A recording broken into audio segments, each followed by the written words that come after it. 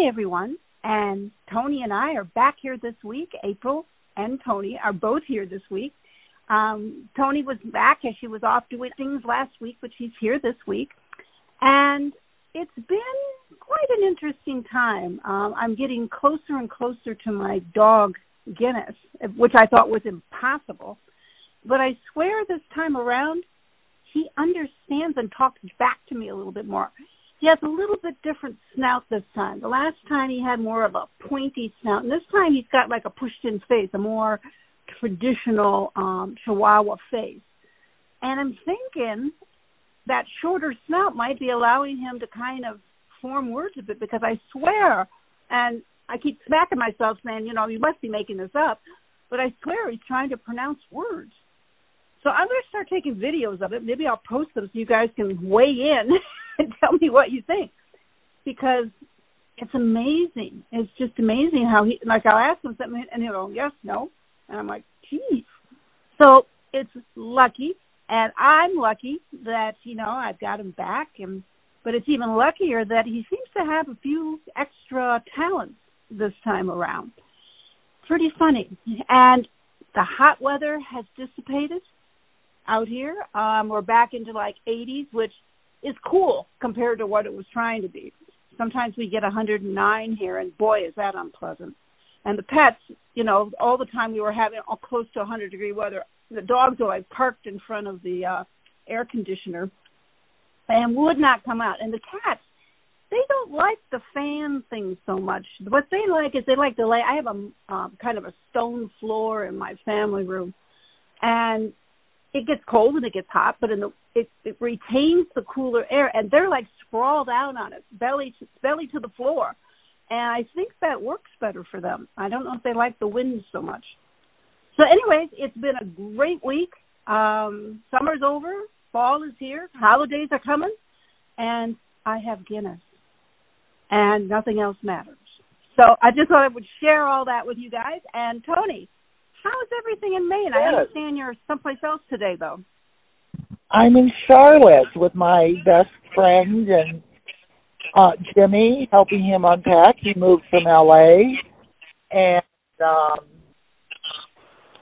I'm here till Monday. So we're in the car right now, going to the Container Store to get supplies. Okay. Well, I'm going to run off and get Veronica, and you can say hi to everybody. They missed you. Everybody missed you. Well, I missed them. I did. Okay. Mm-hmm.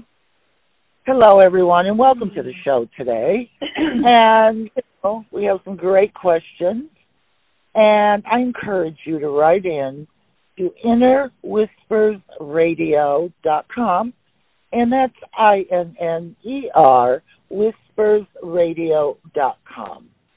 Are you there, Veronica? Yes, we are. Good day to you. Good day to you. Our first question is coming from Julie.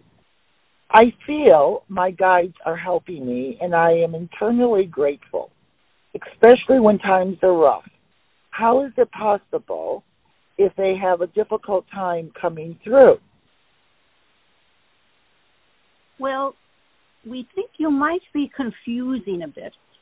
We have said before that those who have crossed over, like your mother, your father, a friend, a lover, that has crossed over, when they first get there, it is very difficult for them to navigate the thick energy coming into you. So that is where we have said that energy has a hard time coming through from the other side.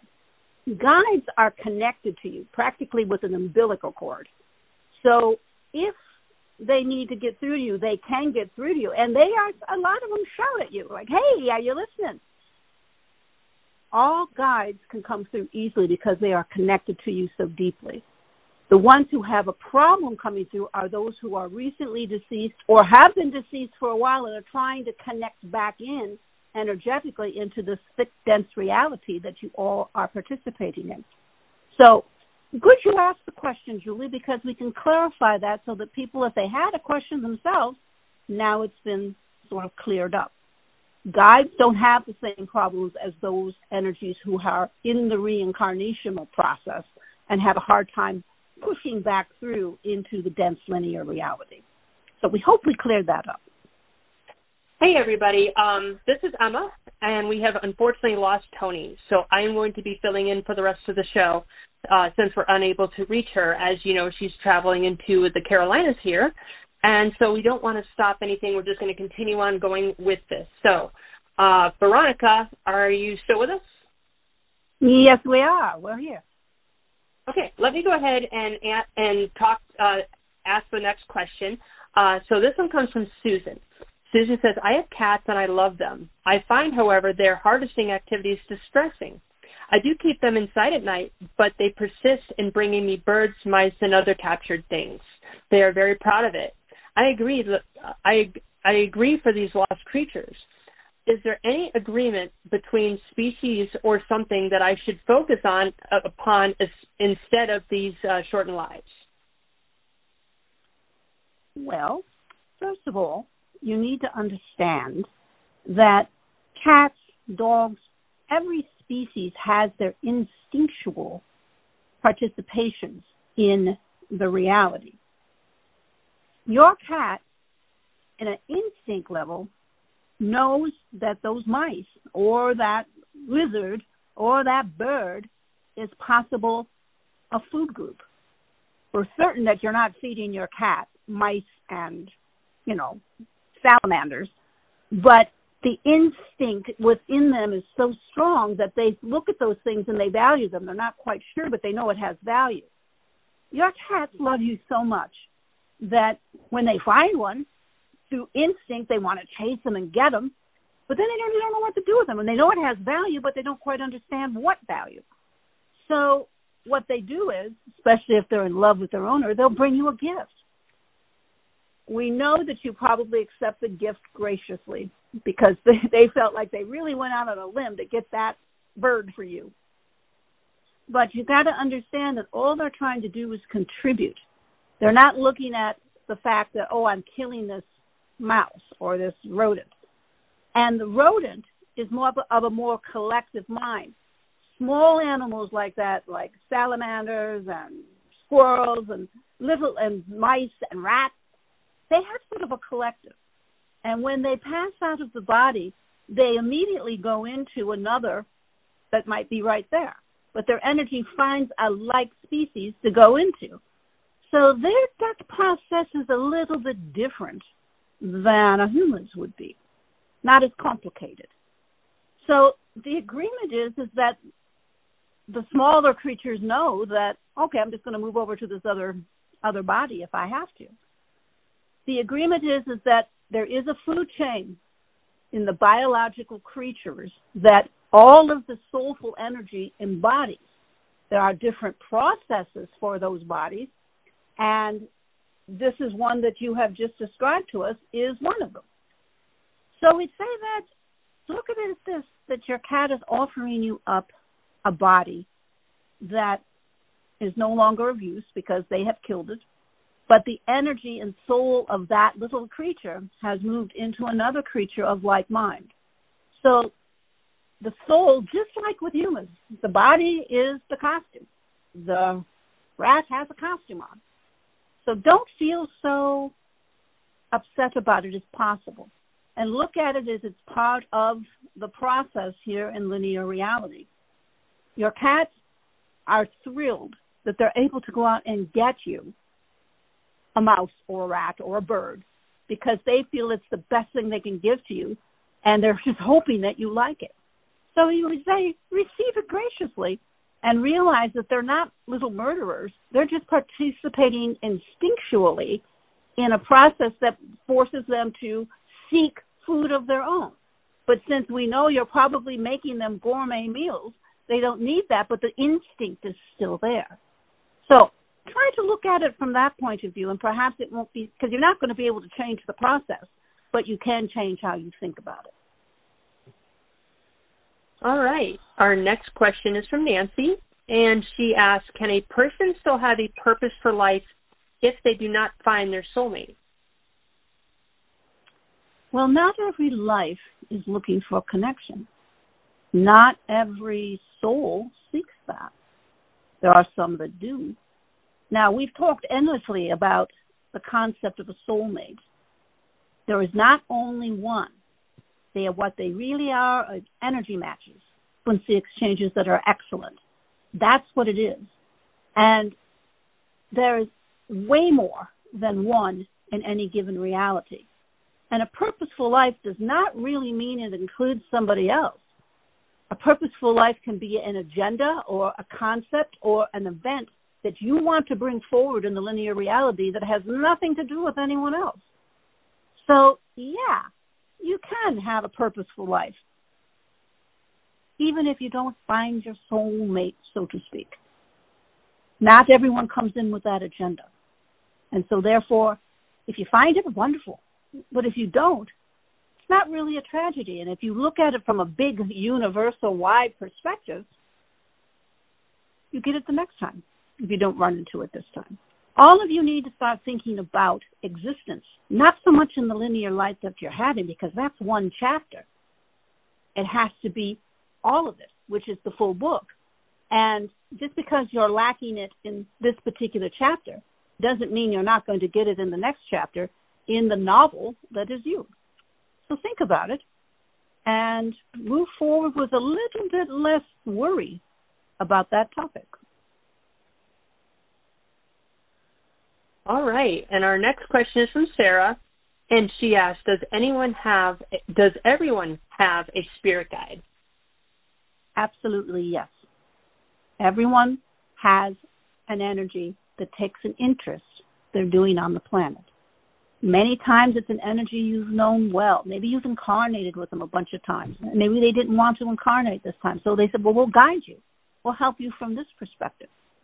And that's probably the best kind of spirit guide you have because they know you well.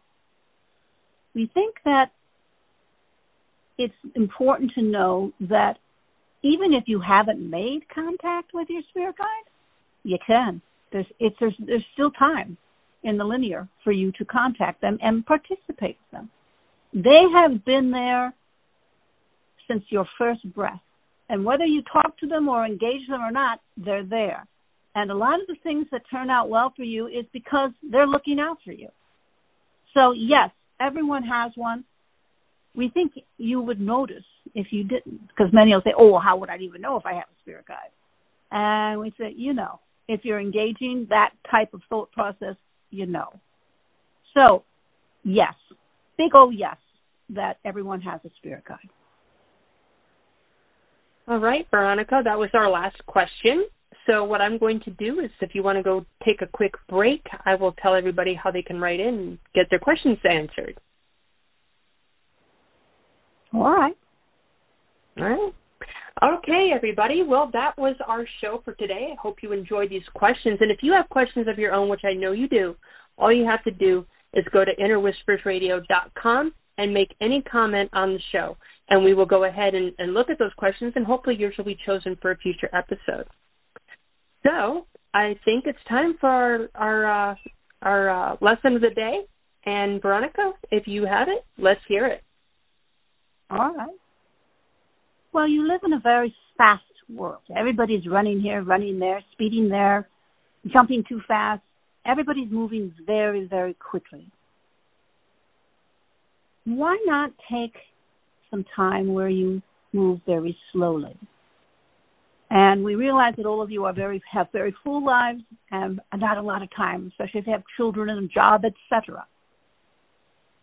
Get up 15 minutes earlier in the morning or stay up 15 minutes later and sit and just connect with your soul. You don't have to talk. You don't have to have an agenda. You just sit and sweep out the corners of the very dramatic day you just had and open the door to your guides, open the door to the eternal energy for 10, 15 minutes. And if you don't have that, create it. Go to bed later, get up earlier. Find a spot where you can do your soul reconnection every single day. It will help you, and allowing that energy to flow through the front door of you you're also cleaning up any sort of insecurities or weird things you've got going on in your head. Let your soulful energy come in. Let your energy participate in that eternal moment. Make the time to do it every day. It's a very fast world, and most of you have to, run a relay race to keep it going. Take the time. Stop. Put the brakes on. Quiet. And think about spirit. Think about your own soul. And think about opening that door. You're in your house, and you've opened your front door, and here comes all this lovely energy in. Let it in. Let it come into your soul and help you with the next day that you have to get up and participate in. And also start thinking about how you can calm all of your participation and your dramatics down a little. But we think if you do what we've just talked about, you might get a conversation in with your guide, and they might be able to help you out with that. So, connect. Be with your soul whenever you can. And we're not saying you just do it once a day. If you could do it a bunch of times, do it. There's nothing more important than connecting with your soul, my dears. And nothing more important than slowing down and allowing yourself to participate without all the chaos. Think about it. And then make time to do it. All right, everybody. That was the show. I hope you enjoyed today. And again, we will be back again next week with more questions for your enjoyment. And if you have any questions, again, write into innerwhispersradio.com. So until then, stay safe, stay healthy, and we'll talk to you again next week. Bye, everybody.